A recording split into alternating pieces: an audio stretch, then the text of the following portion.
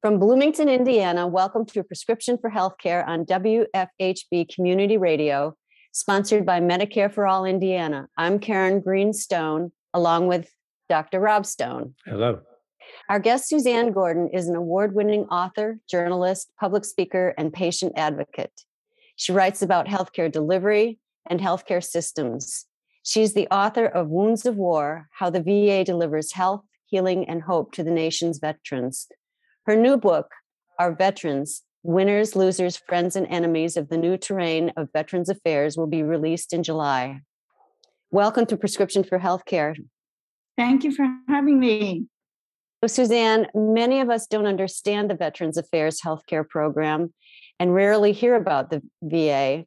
Will you please explain the VA as a healthcare system, how it's funded, who receives care, its research and medical training? That's a lot to unpack. You're absolutely right. Very few people understand what the Veterans Health Administration does. The Department of Veterans Affairs, which is known as the VA, is the second largest agency in the federal government. The first, of course, is the Pentagon, which is way too large. The VA, the Department of Veterans Affairs, has three sub-agencies. The largest is the Veterans Health Administration, which is the largest healthcare system in the country and the only really single payer system in the country, the only socialized medicine system in the country. And then there's the Veterans Benefits Administration, which administers the GI Bill, home loans, compensation, pensions, et cetera, and the National Cemeteries Administration.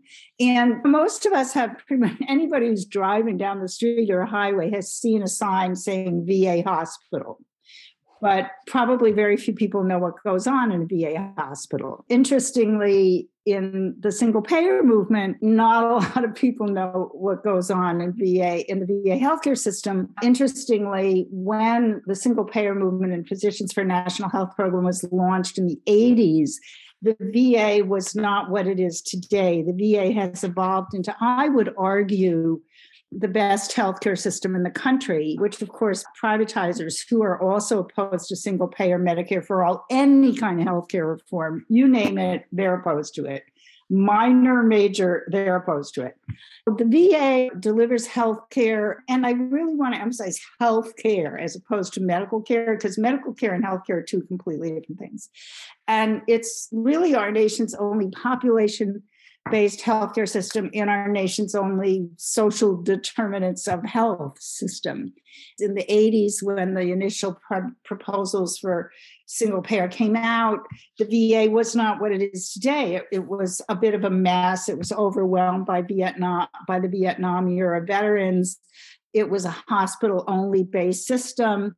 And in 1994, under the influence of unarguably the best VA Undersecretary for Health, Kenneth Kaiser, who is also a physician and a public health expert, it was transformed into really what became the best healthcare system in the country. It was getting accolades from Business Week, Harvard Business Review, and then Bush comes in 2000 and basically says, oh, this is terrible.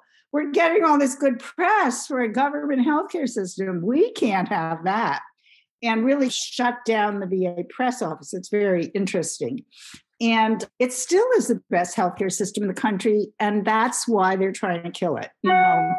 And sadly, I think people often don't understand that the threat to the VA is a threat to our efforts to have a decent healthcare system in this country, because if you can't protect the VA, which has this unassailable constituency of people who have served our nation in the only way that Americans seem to all recognize service to the nation, which is going and killing other people in foreign lands and getting harmed in the process, how can you possibly get healthcare for the rest of us? And I actually think that, and we can talk about this later, that one of the best ways to expand the constituency for single payer and for real genuine healthcare reform is to actually expand who gets to be seen by the VA.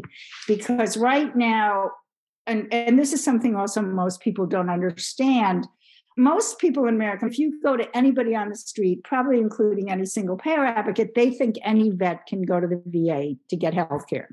No, absolutely not. You can only get care at the Veterans Health Administration if you have a service-connected, a proven service-connected disability. That's a whole other can of worms.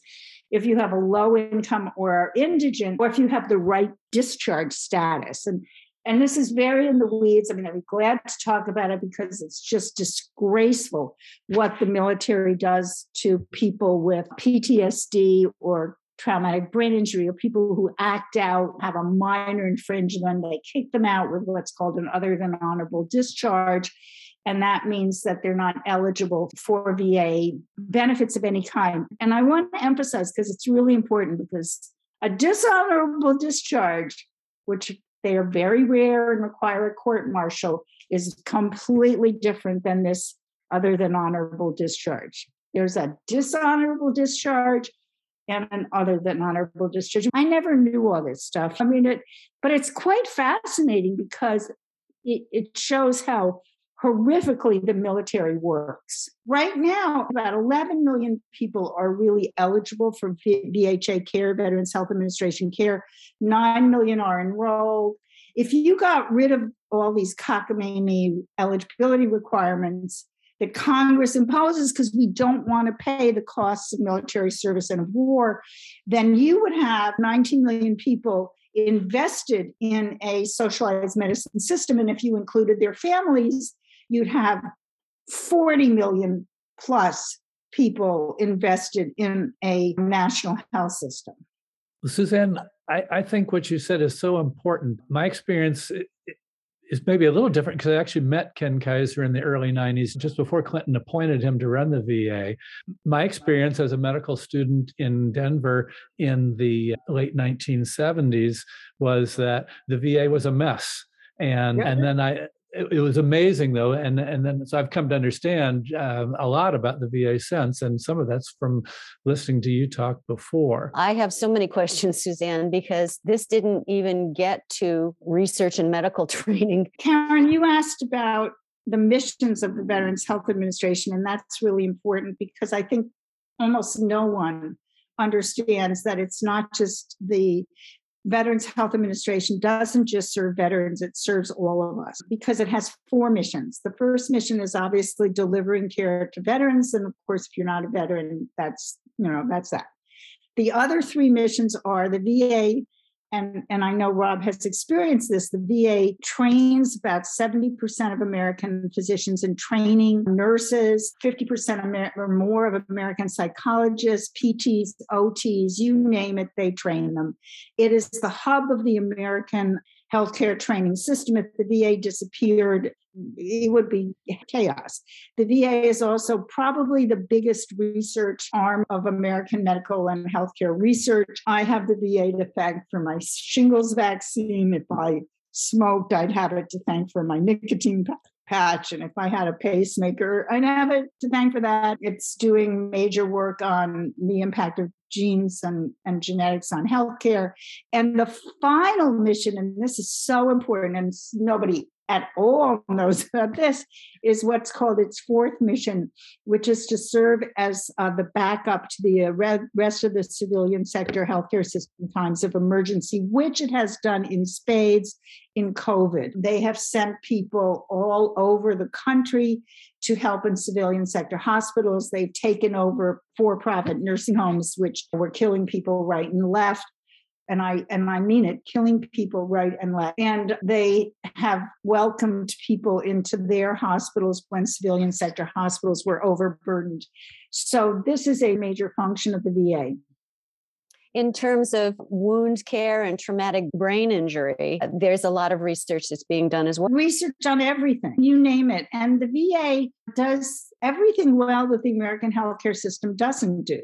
It is, I would argue, the only healthcare system that actually coordinates care. And by coordinating care, I don't mean that you share the same chart. That's not care coordination. Reading notes in a chart is not care coordination. I mean, it helps with care coordination, but it isn't care coordination. People talking to each other about patients, is care coordination, teamwork. They're a leader in teamwork. And anybody who would like to see how to do teamwork should go to my website, SuzanneGordon.com, and click How to Huddle. And we did a video on their teamwork. It's extraordinary. And then a lot of people, Karen and Rob, think that the only harm that veterans suffer is on the battlefield. Nothing could be further from the truth. And so I always bristle when they talk about the VA specializes in combat. It does, obviously, but it specializes in burn pits and toxic waste. 126 American military bases in the United States have been named as toxic waste dumps. You don't have to leave America to have military sexual trauma or PTSD or back, neck, shoulder, knee, foot, toe, whatever injuries from extreme exercise and carrying around a 100-pound pack. It's interesting because I do a lot of talks to medical students, and they think we don't need a special VA system because a patient's a patient's a patient. Well, Rob, this patient and that patient are very different. And if they're African-American, they have different problems. And if they're African-American and a veteran, they have different problems. And if they're African-American and a veteran and we're in combat, they have different problems. So when people say that the VA should be shrunk because what it's really good at is combat wounds, I say, no, what it's really good at, what its specialty is delivering integrated, coordinated care to human beings and understanding what integrated, coordinated care is. This concludes part 1 of our interview with Suzanne Gordon. Part 2 of our interview will be broadcast on Thursday, March 10th. For more information, visit her website, veteranspolicy.org. This is Karen Greenstone and Dr. Rob Stone for Prescription for Healthcare, sponsored by Medicare for All Indiana on WFHV Community Radio. To your good health, everyone, stay safe and wear a mask.